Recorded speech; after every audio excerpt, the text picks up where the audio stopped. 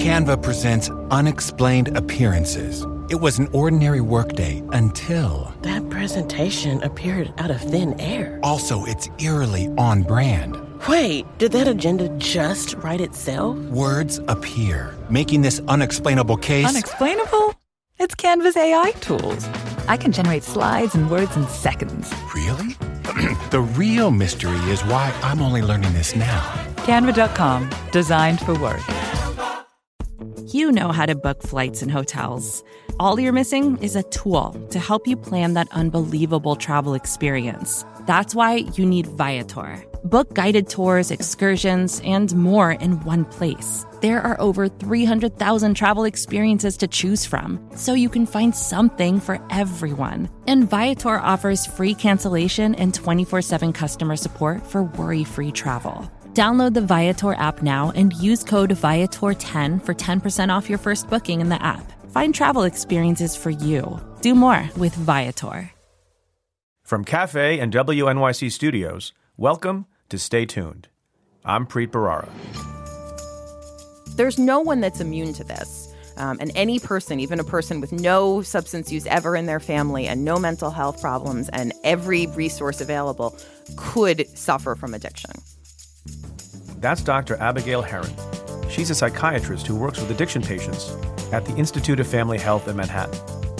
Today, I'm speaking with Dr. Herron and Susan Salamone, a family advocate who lost one of her sons to the opioid crisis.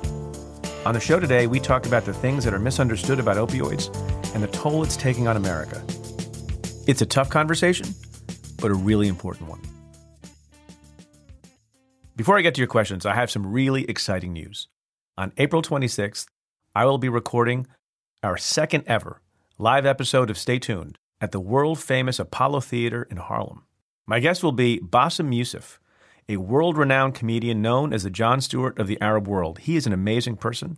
He hosted an extremely popular comedy show in Egypt before he was arrested for his satire and basically forced out of the country.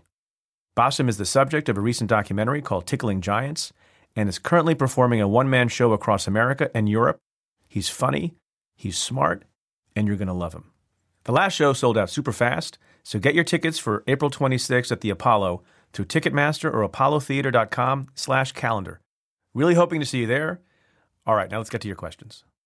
Hi, Preet. This is Michael Steinberg from Delray Beach, Florida. With the recent headlines about Trump shuffling his legal team and with some lawyers refusing to work for him, should we be concerned about the quality of his representation? I'm thinking of something that Rachel Maddow said a while back, that we need his representation to be strong so that the process is trusted and all the rest of it. What are the exact dangers there? And how can we assess the strength of his legal team? I know he's got different legal teams on multiple legal fronts, so I guess maybe just focus on the team responding to the Mueller probe. Thanks. Michael, thanks for your question. It's a really good one. Let me just say right off the bat, we've been talking about this for a couple of episodes now. It is an extraordinary thing that the President of the United States of America, who also has independent wealth, is not able to retain, keep on, attract the top-level attorneys in the country. Ordinarily, it would be the highlight of any lawyer's career. And if they're not already famous, it's a career-making move to represent the president in any capacity, much less in a sort of antagonistic fight with the renowned special counsel, Bob Mueller.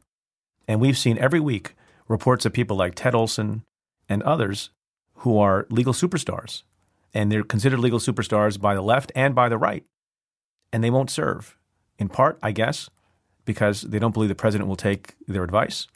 And in part also, I believe, because they feel like they don't know how they're going to be treated by the president, how long the retention will last, because Donald Trump seems to like musical chairs, not only among his personal lawyers, but among his staff at the White House and among cabinet officials as well.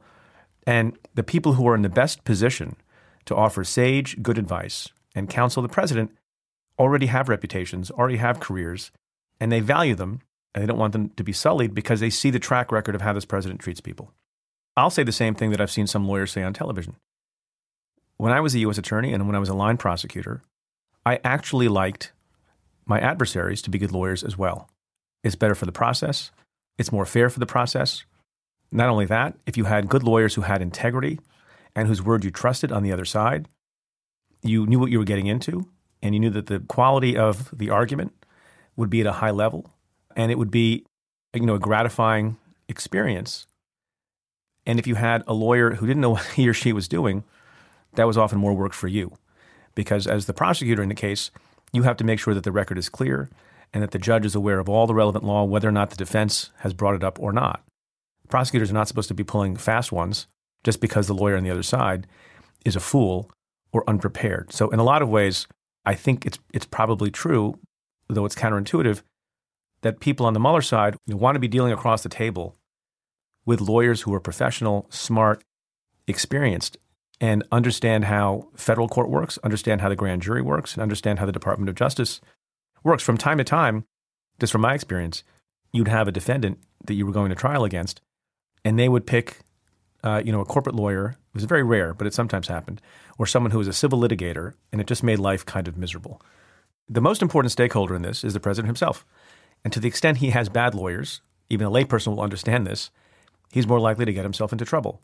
So when he's sitting in his office and debating and deliberating over the question of whether he should sit down for an interview with Bob Mueller, I don't know what he knows. I don't know what he's done. I don't know exactly what the Mueller team is going to be asking about, although reportedly they have given some topics to the president and the White House.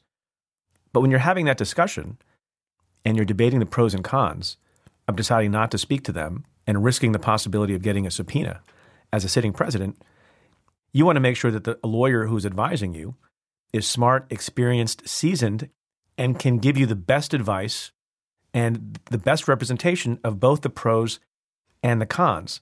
And if you don't have that, you can march yourself into a snafu and a very bad situation sitting across the table from those folks. That's just one example. I'll give you another example that's getting a lot of attention these days outside of the context of the Mueller investigation, and that's the whole business with Stormy Daniels. And on that score, the president is absolutely being outlawyered. Here's an email question from Ellie in Chicago, who writes, "Hello, Preet. I realize that John Bolton does not need to go through a Senate confirmation process for his new position in the Trump administration, but will he need the highest level of security clearance in order to do his job? And will his prior contacts at Cambridge Analytica be a hurdle to full clearance?" Thanks for your question. So the position that you're referring to is John Bolton coming in as National Security Advisor, which would make him the third National Security Advisor in, I think, 14 or 15 months, which is fairly unheard of. Will he need the highest level of security clearance? Yes. That position is highly sensitive, incredibly important, deals with securing the homeland, keeping the country safe from all manner of threat. You literally have to brief the president on a daily basis.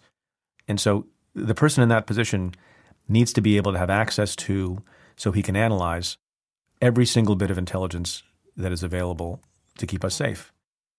As for whether or not his prior contacts at Cambridge Analytica will be a hurdle, I don't know the full details. I don't know if the full details of his connections there are known.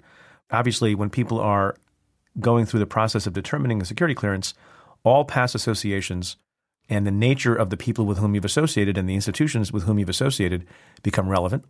And if there's some funny business that went on, and there's some reporting that there has been with Cambridge Analytica, that certainly will play a factor, but time will tell. Hi, Preet. This is Jerry from Brooklyn. If Robert Mueller is fired, what happens to all the evidence that the investigation has gathered so far? And what happens to the indictments of Manafort, Flynn, Papadopoulos, or anyone else under investigation? Who then takes control of all the information that's been gathered so far? Thanks, and love your show. Jerry, that's an excellent question, and one about which many people have been speculating. First, I hope Bob Mueller is not fired directly or indirectly. Second, I hope that if he is, that Congress will immediately pass some legislation that allows Bob Mueller to continue his work under the auspices of a statute that Congress, in a bipartisan way, passes. But third, I don't know of anything that prevents an enterprising, independent United States attorney from seeking that information that's been collected and pursuing a case. Now, the odds of that happening, I think, are a long shot. I think we're all worried about the possibility that Bob Mueller's investigation is shut down in some way. With respect to the pending indictments against Paul Manafort and so many others, it's a great question as to what happens. A grand jury was convened, and a grand jury handed down the indictments. The indictments are drafted by the prosecutor's office, but they are authorized by the grand jury and then endorsed by the court, which are both independent of the prosecutor.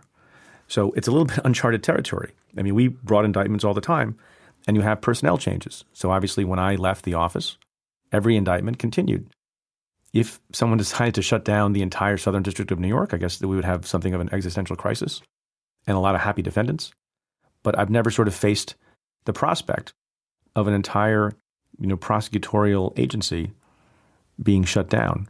I think it would be a miscarriage of justice for those cases not to proceed, given that process had been followed and a grand jury had been convened and ruled, and that a court had set a trial date. I've got to think about that a little bit more. It's not something we've ever seen before. My guests this week are Dr. Abigail Herron and Susan Salamone. So this episode is a little bit different. We're touching on an incredibly difficult topic, the opioid crisis, arguably the biggest public health crisis in America right now. People are dying every day in unbelievable numbers. And I thought it was important not just to talk about the law enforcement response to it, which some people have been discussing, and that's important, but here really get down to basics. We talk about what opioids are. We talk about what addiction means. We talk about how to reduce the stigma of the disease of addiction. We talk about how families should discuss the issue among themselves and what treatments might exist. I have to say, this is going to be a very difficult conversation, but it's an incredibly vital one. That's coming up. Stay tuned.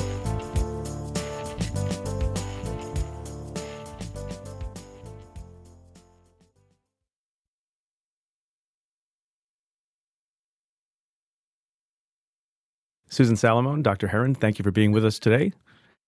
This is, a tough topic, and it's an important one, the opioid epidemic in the country. And I think it makes sense to have an extended conversation about it, not necessarily from the law enforcement perspective, which we can do another time, but to hear the human stories of loss and pain involving this issue, and also talk about treatment and the medical component and the public safety and public health aspects of it.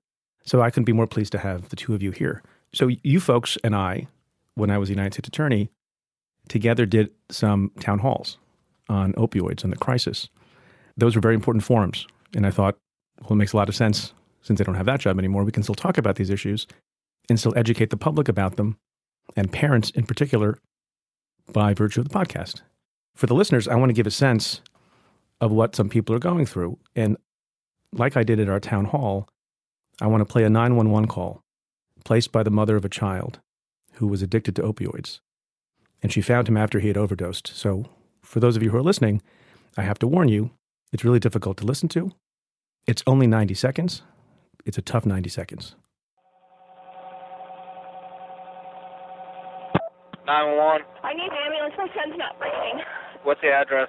10731? Yes, hurry. Is he blue? He's white. How old is he? Oh, God, he's dead. Ma'am, I need you to calm down. How old is he? Ma'am? He's 20. Ma'am, I need you to calm down. How old is he?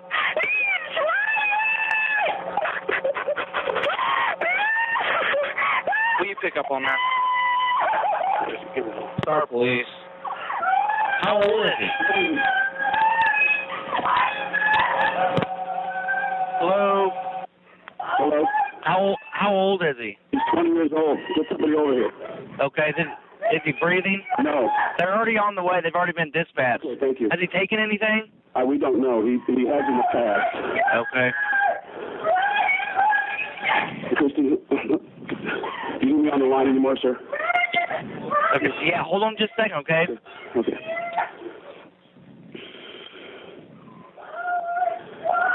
Said he's 20 years old?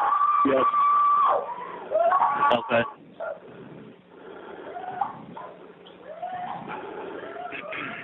What's his name? Pardon me? What's his name? Brian Fentz, F-E-N-T-Z. Okay, we're on the way, okay? Thank you, sir. Uh-huh.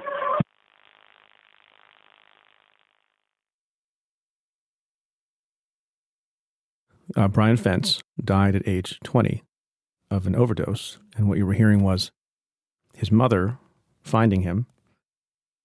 The reason I have that call and the reason I played it was not to exploit the tragedy of that family, but because the parents themselves gave that 911 recording to law enforcement some time ago and asked them to use it so their son may not have died in vain.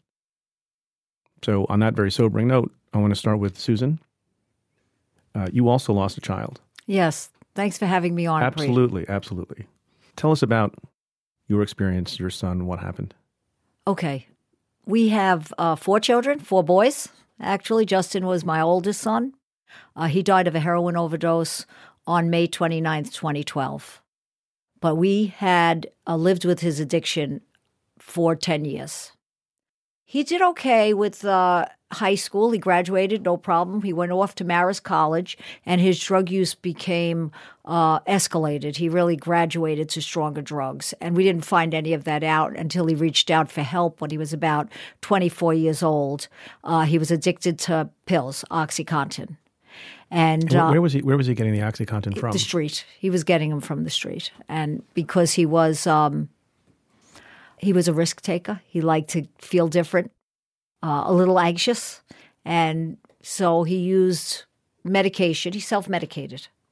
But I wouldn't say he had major mental health issues. So he was buying them from the street, and he got addicted, and he went away to a rehab for 28 days, actually. And when he came out, he learned how to shoot heroin there. He learned how to shoot heroin at the clinic. Yes. So it's one of the downsides of going to rehab. Sometimes they learn stuff that they didn't know. They learn where to buy stuff, and they learn different ways to get high. So he probably learned that heroin was cheaper than OxyContin. Right, it is. And it was a better high. So when he came out after 28 days, I think that night he was high, to tell you the truth. Around the dinner table. And what did you and your husband do then? Well, the things we've learned over the last 5.5 years are amazing, but we were at a loss. We really didn't know what to do. So we kicked him out. And we kicked him out of our house. We asked him to leave the house, that he couldn't live in our house anymore because he was obviously not committed to being clean. And at that time, we heard a lot of people tell us that they have to be ready to be clean in order to get clean.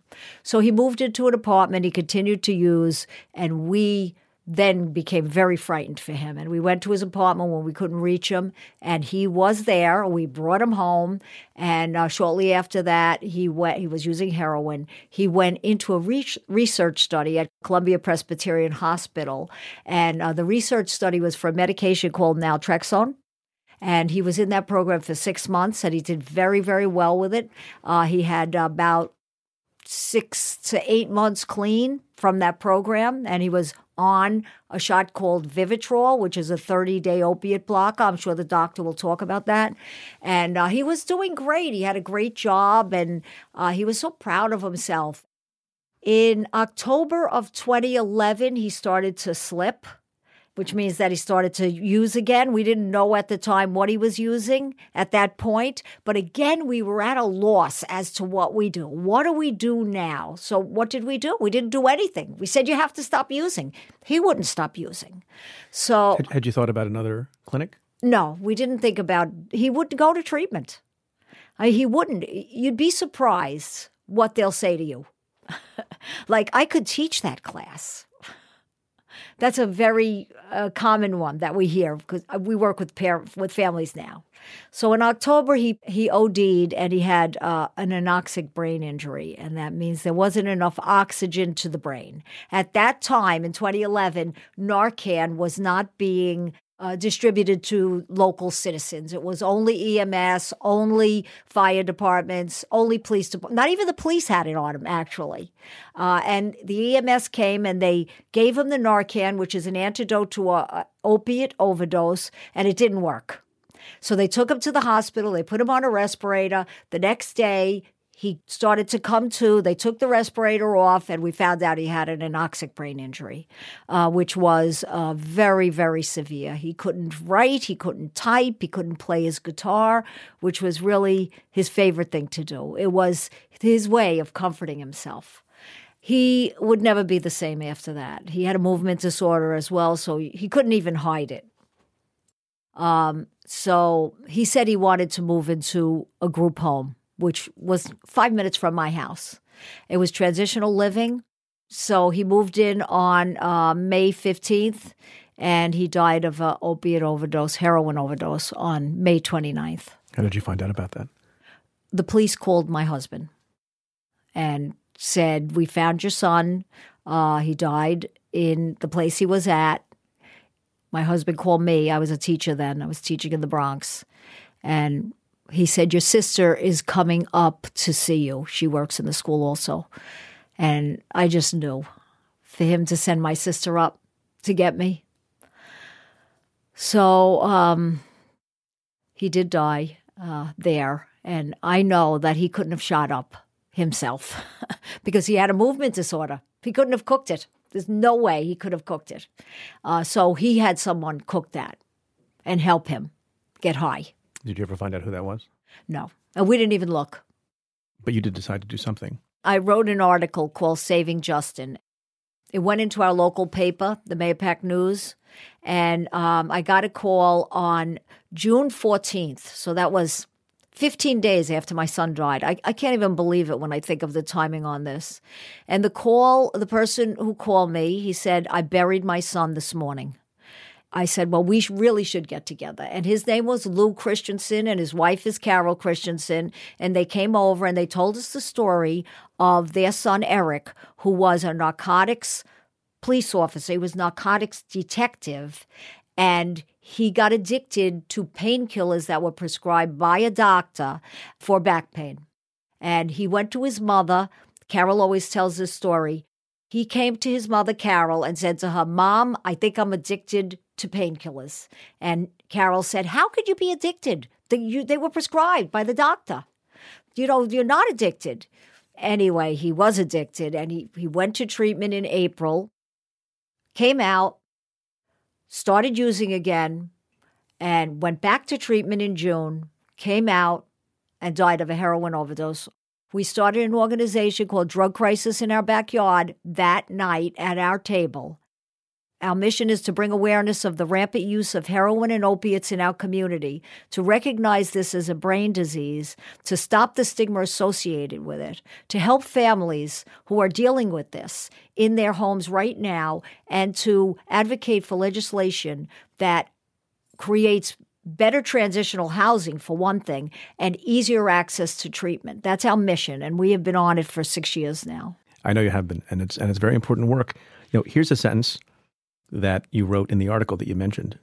You know, there are a lot of people who don't have resources and who don't have support groups, and people think that that's why they have their problems.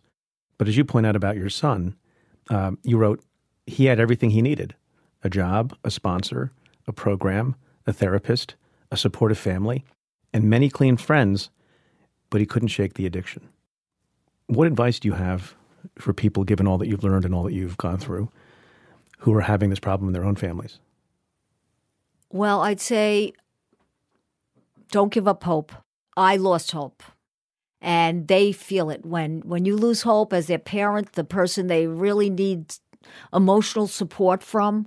When you lose hope, they lose hope. And I learned from watching my son try to get clean that if a parent thinks it's painful when their child relapses, they have no idea how painful it is to the person himself or herself that is addicted. They feel so defeated. Their self-esteem is destroyed, and they feel that they really cannot do this. And many of them can't do it. And there's a lot of suicides related to this that doesn't even come into the count when you start to look at the deaths surrounding opiate addiction and drug addiction. There are so many suicides that aren't even in that number. Yeah, the number of deaths are significantly underreported, everyone thinks. Let me bring in Dr. Herron. Doctor, thank you for being here as well. Thanks for having me. Could you explain to folks what your specialty is? I'm an addiction psychiatrist and an addiction medicine specialist. And why did you choose that line of work? Not what I thought I was going to do. I've always been interested in behavioral health. When I went into residency, I started doing research because I thought that seemed interesting to do research, and I found my people. I loved working with people with addiction. I liked all the different interfaces of medical and behavioral health and all the components that went together. How come? How come you like working with people with addiction? I think that what people don't realize and what people always say to me when they hear what I do is, oh, it must be so hard. And of course, there are parts about it that are hard, but there's also a tremendous capacity for change, and people can get better and can recover largely through their own behavioral choices, which is not something that's true in most other diseases. Right? A lot of other things we have, cancer cells are growing, or your blood sugar is doing what it's doing, and you're not capable of just doing something yourself and taking on action that can make you better. So an opioid addiction does not have to be terminal. No, it's chronic. And I think that's the part we don't think about enough, right? Is that addiction is a chronic brain disease. And whether you are actively using or not, you still have the disease of addiction. But it doesn't mean you need to die of an opiate overdose. And there are many people who are alive for 30, 40, 50 years in recovery now. And those people are incredible success stories. So it doesn't have to end this way. Can we take a step back and go through some terms? Absolutely. And some of the medicine? Because we're bombarded with sound bites about the opioid crisis, and people have stories of pain, and we've heard some today. But I'm not sure that everyone appreciates what some of these things mean. So first, most basically, what's an opioid? So an opioid is a group of medications and illicit drugs. So it includes things like heroin, which is the most well-known illicit group, member of the group, and also things like prescription painkillers. Fentanyl, oxycodone, hydromorphone, so things you might get if you got... Percocet as well? Percocet's a brand name, but yeah, it's something you might get if you got a wisdom tooth taken out, if you had chronic back pain. What are some other brand names? OxyContin, Dilaudid are some of the most popular. Roxyset. So people also will use street names for things like Oxys, Roxys that trade on that sort of brand name. They're all in the same family. All in the same family, and to your brain, they all very quickly undergo a metabolism where they act the same way. We have opioid receptors in our brain. They're there for pain relief. We also have something called endorphins, which are natural opioids that help us when we exercise, or that are part of the pleasure center of the brain. These drugs and medicines all act on that part of the brain to produce pleasure and relieve pain. So can you describe the physiology of addiction? So not everyone gets addicted. No. Millions of these pills are prescribed, and we'll get to whether or not that's too many. But a lot of people take them. I took them briefly after I had a head injury. Some people get addicted, some people don't. What's the difference? So addiction is a chronic brain disease, but it also has a behavioral component. And I think this is the part that's hard. So you can have the genetic makeup and the setup for addiction. And if you never have exposure to these drugs, then you don't ever know that you have the disease of addiction. And of course, lots of people can take them even chronically for chronic pain and for other things, even for years without developing it.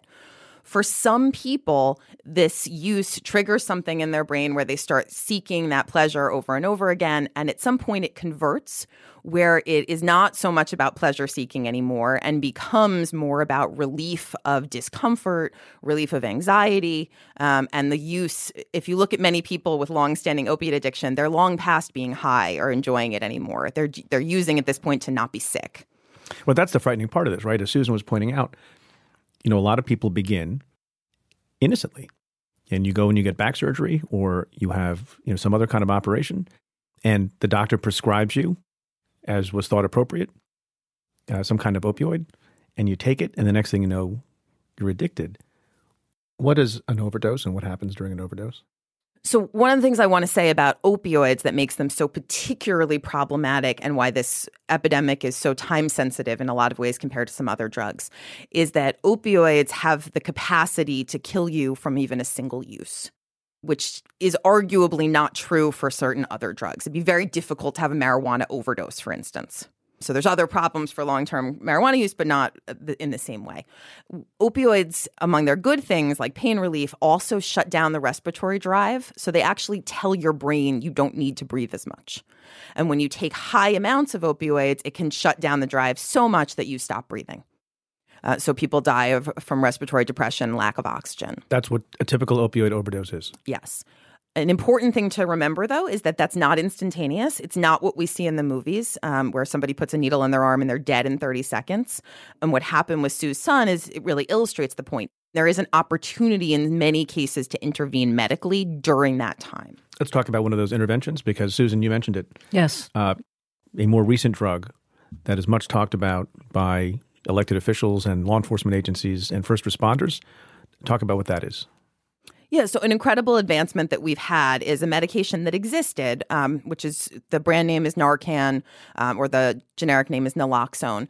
It's an antidote. It reverses opioid poisoning and is used by first responders, but now in some states, including New York, can be used by lay people to reduce the consequences and reverse an opioid overdose. So, but at what point can naloxone be used, and when does it cease to be effective? So people have to still be alive.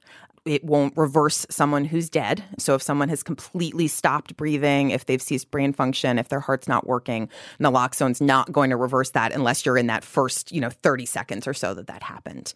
But if someone's unconscious, breathing very shallowly, maybe has a weak pulse, is unresponsive, there's an opportunity to be able to administer this medication and potentially reverse it and save their lives. What would happen if you administered naloxone to a healthy person?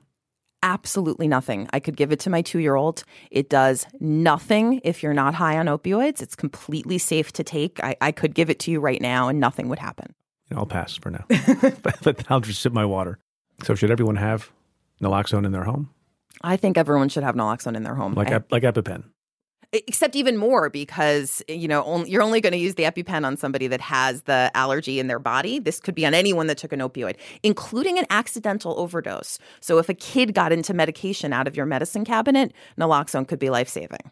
Is there any concern that people will assume more risk because they think there's this life-saving, reversible drug that they can take? I've heard that. Complaint. If it saves a life, I think that the more people that have Narcan, the better. And people that say that really don't understand this disease. I think that, it's a life-saving medicine that should be used. And if it can save a life, then that's what it's being distributed for. So for the people who are listening and they're thinking to themselves, do I know anyone who looks like they might have an opioid addiction, but they don't know for sure, what are the warning signs for them to look out for? People withdrawing, not doing activities that they used to do, giving up things that they enjoyed in order to spend time, with drugs or getting drugs, depression, feeling withdrawn. If they're missing spoons, that's a big one. It's a very you're smiling, one. but I looked in my drawer, my utensil drawer one day, and I said, where are all my spoons going? Okay, so that, and also rubber bands, if they see rubber bands around or any kind of Band-Aids. And one other thing, like if you look in your wallet and you say, I thought I had a $20 bill there, when you're not trusting your judgment and you intuitively feel that something is wrong, there's probably something wrong. Yeah. What's different now than before that's causing people to take more of these pills? Is there something going on in the culture, or is it just, a multiplication of addiction in the normal course? We didn't used to have these medicines. So it used to be heroin, and there was only a subset of people that would ever even know how to get heroin or interact with heroin. And that's only available in certain parts of the country. So it's hard in a rural area to get heroin. Although easier, based on my experience. Much easier now. In rural areas in Vermont and other places, there's an influx of heroin now. Yes. For this reason. Absolutely. But until these medications came to market and became so popular, there were very few choices, and they weren't readily available until the late 90s, early 2000s, which is when you see the explosion. So the opioid epidemic absolutely tracks along with opioid prescribing. Can I address that? Please. Okay, so in 1996, there was a patent on a particular opiate. And from 1996 to 2001, that company marketed to doctors in the total of $135 million to tell these doctors, all the doctors, that this drug was non-addictive and only 1% of the population would get addicted to it. That company in 2007 pleaded guilty to false advertising and was fined $634 million by New York State.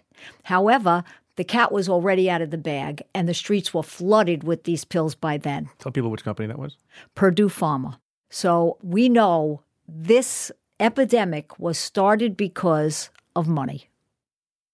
What do you say to the people who rely on pain mitigation medications? They're in pain because they have cancer or some other difficult disease. How do you balance this issue of preventing the epidemic of overdoses and dealing with addiction on the one hand, and on the other hand, recognizing, which I presume you do recognize, that there is a good faith, legitimate, helpful aspect to these medications? Responsible opioid prescribing is something we now are talking a lot about, but it's a relatively recent development in medicine. And when I went to medical school, no one ever talked about this at all. That wasn't that long ago. No, you hurt your leg and you went to the doctor and they gave you, 1 million pills. Right. So one of the things to really do is look at prescription monitoring programs to see if people are going to multiple doctors, to check urine toxicologies, to make sure people are taking the thing you prescribe them and not diverting it and selling it for heroin instead, to limit quantity and not give someone a month-long supply if you're doing a first course of medication. All of these things to get access to the medicines for the people who need them, but to not put this out there. The street value is enormously high. If you give someone more pills than they need, the temptation to then divert them or sell them is very strong. So what's your advice as a doctor to the average person who is incapable of knowing that they are more susceptible to addiction and has an operation and has pain, separate and apart from what the doctor prescribes? What is your advice to the average person who is in pain after a legitimate medical procedure? Should they just, suck it up? No. And I think undertreating pain, especially in people who've had past addiction, is actually a recipe for illicit use, right? So if people were previous heroin addicts and now they're afraid to get pain meds, sometimes they'll go and seek illicit things. I think people have to be honest about why they're using it, what their pain level is, and they need to feel that they can tell their doctor what's going on without risk of being thrown out of the practice, of being cut off. So if you're starting to notice a problem, if you're starting to notice you took an extra one just because it helped you sleep or because you felt a little bit anxious, or you're doing it other than the original indication, people need to stop right then and be responsible to say, something's going on here, maybe I don't need this anymore, and share that with the doctor. And doctors need to ask about that. But if you're clear in the beginning about the expectations, these are diseases where relapse is expected. And no one thinks that if you have diabetes and your sugar is high, that you should hide that from the doctor or not go back or not talk about it, or that you're going to get thrown out of the practice because your sugar got high. And that's often not the case with addiction. So people are afraid to say they slipped. They're afraid to say they took a pill. We don't talk about what will happen if there's a relapse. And so people avoid coming back. And I think if we talk about relapse as a part of this disease, then people aren't so unprepared for what happens when that does occur. The problem of stigma attaching to addiction is a tremendously significant one. How do we reduce the stigma? By keeping the conversation going. By having conversations like this often. We have doctors who ask their patients, is this medication appropriate for you? Instead of saying, I'm giving you this medication. How about, is it appropriate if you give the patient a chance to say, I don't think that's the right medication for me? That's how we're going to start to change the culture around this. This is a cultural problem. So we've talked a lot about prevention here, and I think prevention is tremendously important, but I don't want us to forget the, hundreds of thousands of Americans that are already affected and will be affected by this. And to say that there are safe and effective treatments for opioids right now. And we actually have the best pharmacologic treatments for opioids of any drug of abuse. So I've heard you tick through them before. Okay, why don't you do that for us? So there's three. The most promising, and then also maybe what they cost. Sure, which access is a huge issue. So there are three main medications that are used for the treatment of opioid addiction. The one people know the most is methadone maintenance. We've had methadone maintenance in this country for decades now. It's only available in specially licensed methadone clinics, or what we now call opioid treatment programs. So people have to go there to receive the medication, and they actually take it right there in the clinic and then bring home the intervening doses until the next time they're back. That is still an opioid, and people are physically dependent on it. So you can't stop taking it. You have to keep taking methadone every day. You take it forever. Not necessarily forever, but you would go through withdrawal if you stopped it. You need to take it daily. It's a replacement therapy, but it's a known dose. We know what's in it, and it prevents all sorts of mortality and other types of morbidity that's associated with injection use. But there are access issues in part because of geography? There are several types of access issues. So geographically, for sure, there are parts of the country where it's not practical. You could be hundreds or thousands of miles from a methadone clinic. There are also issues around insurance. So there are times when people are not able to obtain it because of prescription drug coverage. Although it is relatively inexpensive, it's been off patent for many years. Any downsides or limitations on methadone? So methadone is a full opioid. It acts to your brain the same way that heroin would. And it can be lethal and overdose if it was stockpiled or taken inappropriately. And so the second method? The second medication is the flip side. It's something called naltrexone. This is an antagonist. It blocks opioids. So if you take this, it keeps you from being able to get high from an opioid. So if I took naltrexone and then I took heroin on top of it, nothing would happen. It's an inhibitor. It doesn't do anything else for your brain, though. So it doesn't give you back any of the pleasure or any of the relief of anxiety or any of the things that might be missing. So for many people, this can be a hard thing to stay on because you're not getting any of the sort of positive aspects that came with use. How long has that been around? It's been around for a while. It's been popular for the last 5 to 10 years and is available both as a pill you take every day, but a little bit more commonly now as an injectable that's once a month. The problem with that is it only works as long as you take it. So if you stop taking it the very next day, essentially, you could get high again. It's like methadone in that regard. Yes, except there's no withdrawal because it's not an opioid. So you can just stop it and go back to using opioids. And so retention on that medicine is not good. A lot of people stop taking it. What's the cost of that? The injectable is very expensive. It costs around $1,000 for a single injection. It's not covered by all insurance plans, and it varies state to state. But in New York, there's pretty comprehensive coverage. One injection lasts how long? 30 days. Or sometimes less. Or sometimes a little bit less experienced. at the end. Right. You can start to wear off a bit towards the end. Yeah, so some doctors now are giving the pill. Week 3 to week 4, they give naltrexone the pill so that the person doesn't use during that week when it's starting to wane. And the third method? The last is a medication called buprenorphine. That's been around in the United States since 2000, and access to it increased dramatically in 2016.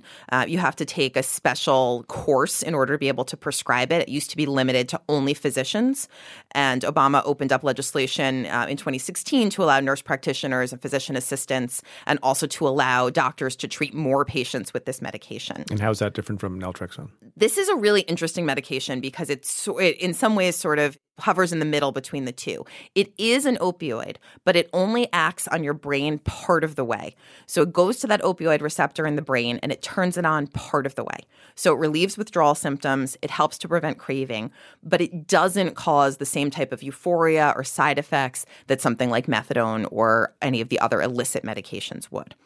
This is still a medicine, though, that would cause withdrawal if you stopped. And so you do still need to keep taking it or taper off of it in order to discontinue. So all 3 medications really require significant duration. Yeah, and I think with opioids in particular, but addiction in general, that is a huge part of what's missing, is that this is a chronic disease that requires ongoing treatment. The idea that someone could go to detox for a week or go to rehab for 28 days and then never have to do anything else for their disease is unrealistic. And so for the majority of people to be successful with opioids and to be in long-term recovery, one of these medications is helpful. I don't know if you can answer this question, but if everyone who died in the last year, and it's thousands and thousands of people, more people than have died in car accidents and shootings combined, I think by an order of magnitude, if every one of those people had the ability to get one of these 3 courses of medication, what would happen to the overdose rate, you think? I think it would go down tremendously. I think a lot of people have tried one of these and failed and didn't know there were other options available. They tried them for a time and had trouble, and then they were cut off from their supply. Methadone is inexpensive because it's been off patent for a long time, but the others are very expensive. So maybe they lost access or prescription drug coverage. Their doctor moved out of state. Something happened. So a lot of people have not been given adequate trials with these medications. I wanted to talk about the physiology and I wanted to talk about the personal experiences. I guess we could talk about policy a little bit. How do we make sure that everyone who can benefit from medication because of their addiction to opioids gets it? I think one thing we also want to look at is who's doing this treatment. So I'm an addiction psychiatrist. If someone comes to me, they already have an awareness of a problem, right? They've sought me out as an addiction specialist. But if you put this into primary care and you teach pediatricians about this and family doctors about this, you allow people to access care in a different model without having to seek out specialty care, and it increases access tremendously. So the Institute for Family Health, where I work, we do integrated care. If you're there for primary care and you also have opiate addiction, you can get it from your same doctor, from the same place that already takes your insurance, from the same faces you already know. No one has to know that you're walking into a specialist's office. And I think that's one of the things we want to think about is who's doing this work and not just leaving it up to addiction specialists. Yeah, I think that's great. But why are we still thinking about it? Why haven't we done that? A lot of doctors aren't that excited about treating people with addiction. No, that's a so big, there's it's a big stigma problem. on the medical side too. It's a big problem. Doctors do not want to have them sitting in their waiting rooms. And to be fair, there's a lack of training. So many people don't know. Many people in the medical community don't know about all of these options, don't know how to do them, and haven't been necessarily given the tools and resources to feel comfortable. So one thing I try to talk to other doctors about is knowing that if you knew there were treatments available, would you feel more comfortable treating one of these people, that, you know, having them in your practice, if you knew there was something you could do to help. And many people do feel more empowered then if they understand that there's medications for this. Susan, how do you think about, looking backwards, your experience with your son and treatment? Families think that they're going to send their kids away to treatment, or their young adult child away to treatment, and they're going to, when they come back, they'll be better. That's really what families think. I work with quite a few families. We have a family support group. Right, but what do you tell them is the truth? First of all, we don't want to, blow them away. But in a family support group, you have the other families who tell their story and how this was not the first time around. This is not their first rodeo. And so what do I think about treatment? I think treatment really needs to change. I think that, at least for opiates, it needs to change. 28 days does not work. They need treatment that they're getting in a 28-day program, but then they need continued treatment just like you would for any other disease, monitoring afterwards.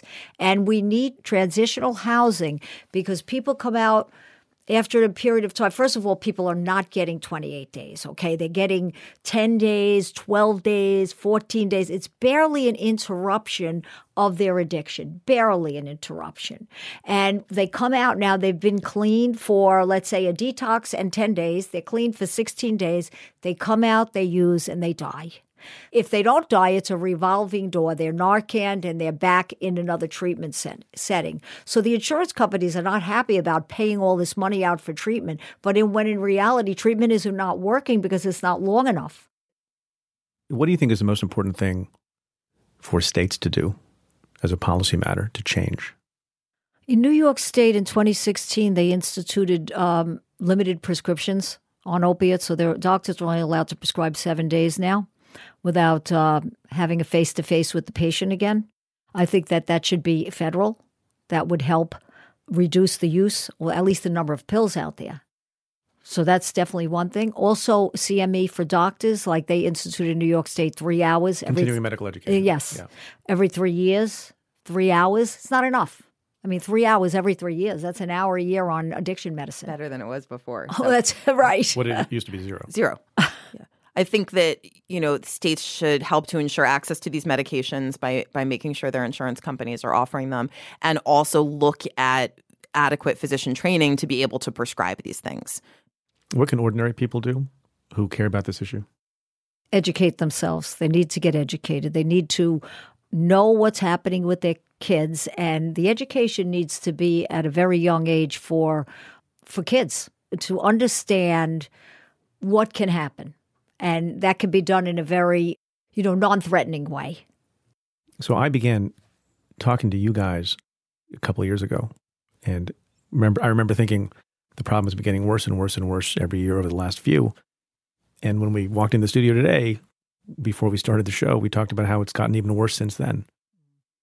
Are you hopeful or pessimistic about the future? And where do you see this going in the future? And when might it level off and get better? I am still hopeful about it. I don't have a crystal ball for exactly what the timeline is. I do feel like over the last few years, this has become so much in the zeitgeist. You can't really go anywhere without someone talking about it or seeing an article. And it didn't feel like that even a couple years ago. So I think we are starting to reach a critical mass where we can't ignore this problem anymore. But we have, at least a generation of people that have addiction that we need to focus on treating before we can really think of prevention efforts making a huge difference. I think that it is going to get worse before it gets better. There are drugs on the street now that are killing people like that, fentanyl, synthetic opiate.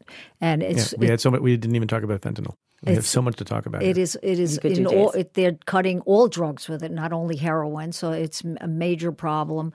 So I'm a bit pessimistic, I have to say. I'm hoping that we could turn the corner on this in, let's say, 3 years. It start to come down. Right now, it's still heading up. And the recent CDC statistics said 20% over 2016 for 2017. Well, there's a lot more discussion to be had, a lot more education to be done, a lot more action to be taken. Susan, doctor, thank you so much for being here. Thank you for having us, and thank you for the attention you're focusing on this. Yes, thank you very much for keeping the conversation going. So there was a lot of news this week, like there is every week. But a small bit of important news for me and the show was, as I mentioned at the outset, that I have the second ever live show coming up at the Apollo Theater. But I want to explain why I'm excited about it personally, because it's my guest, Dr. Bassem Youssef, that is inspiring me. Let me tell you a couple of things about Dr. Bassem Youssef. He was an accomplished cardiothoracic surgeon in Egypt. During the 2011 revolution, Bassem was helping injured protesters in Tahrir Square. He was surrounded by people who, as he once described, were asking for freedom, calling for freedom, protesting, singing, chanting, calling for the removal of the regime, plain and simple. And yet when he returned home at the end of a long day of helping the protesters, he looked at Egyptian television and he saw how the media was skewing coverage of what was happening, propagating lies and saying all sorts of things that he did not think were right. And the disparity between the truth and what he was seeing reported bothered him a great deal, this cardiothoracic surgeon. And he thought to himself, how can there be justice if people weren't aware of what was actually happening in their own country? So he did a crazy thing. Here's what he did. He started to record his own commentary on the revolution, often with a very significant element of satire, in his own laundry room. And he began uploading them to YouTube as 3 or 4 minute long videos. And he called it, in Arabic, The Show. And he thought maybe it would get a couple thousand views, because who needs comedy from a cardiothoracic surgeon? A few months later, Bassem had 5 million viewers.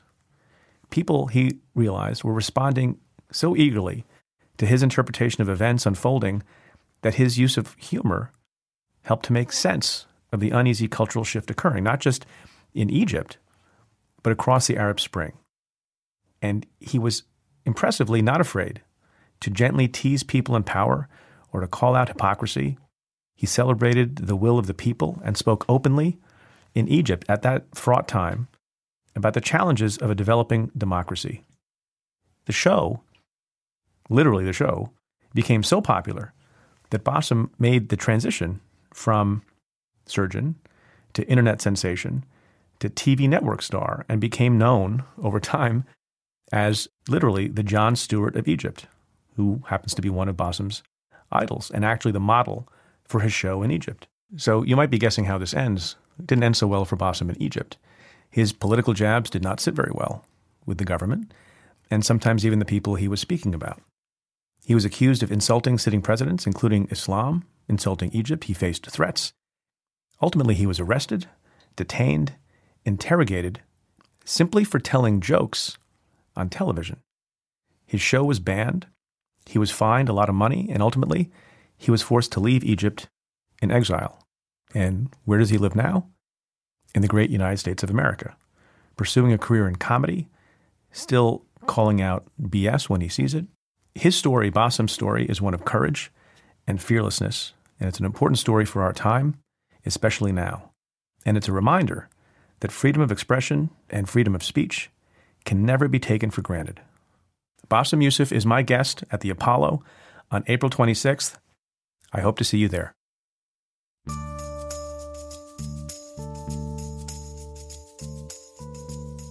Well, that's it for this episode of Stay Tuned. Thanks again to my guests, Susan Salamone and Dr. Abigail Heron. If you like the show, rate and review it on Apple Podcasts. Every positive review helps new listeners find the show. Send me your questions about news and politics. Tweet them to me at Preet Bharara. Give me a call at 669-247-7338. That's 669-24-PREET. Or send me an email to staytuned@cafe.com. Stay Tuned is presented by Cafe and WNYC Studios. It's produced by the team at Pineapple Street Media, Chris Berube, Henry Malofsky, Jenna Weiss-Berman, Joel Lovell, and Max Linsky. Our music is by Andrew Dost. And special thanks to Julia Doyle, Jeff Eisenman, and Jake McAbee. I'm Preet Bharara. Stay tuned.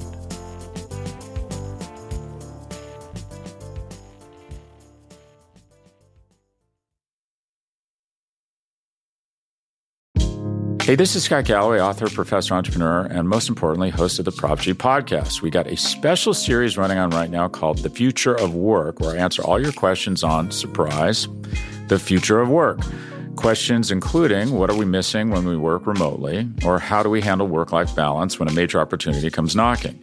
From the provocative to the technical, we're offering insights you won't want to miss. So tune in to The Future of Work, a Prop G Pod special sponsored by Canva. You can find it on the Prop G Pod wherever you get your podcasts.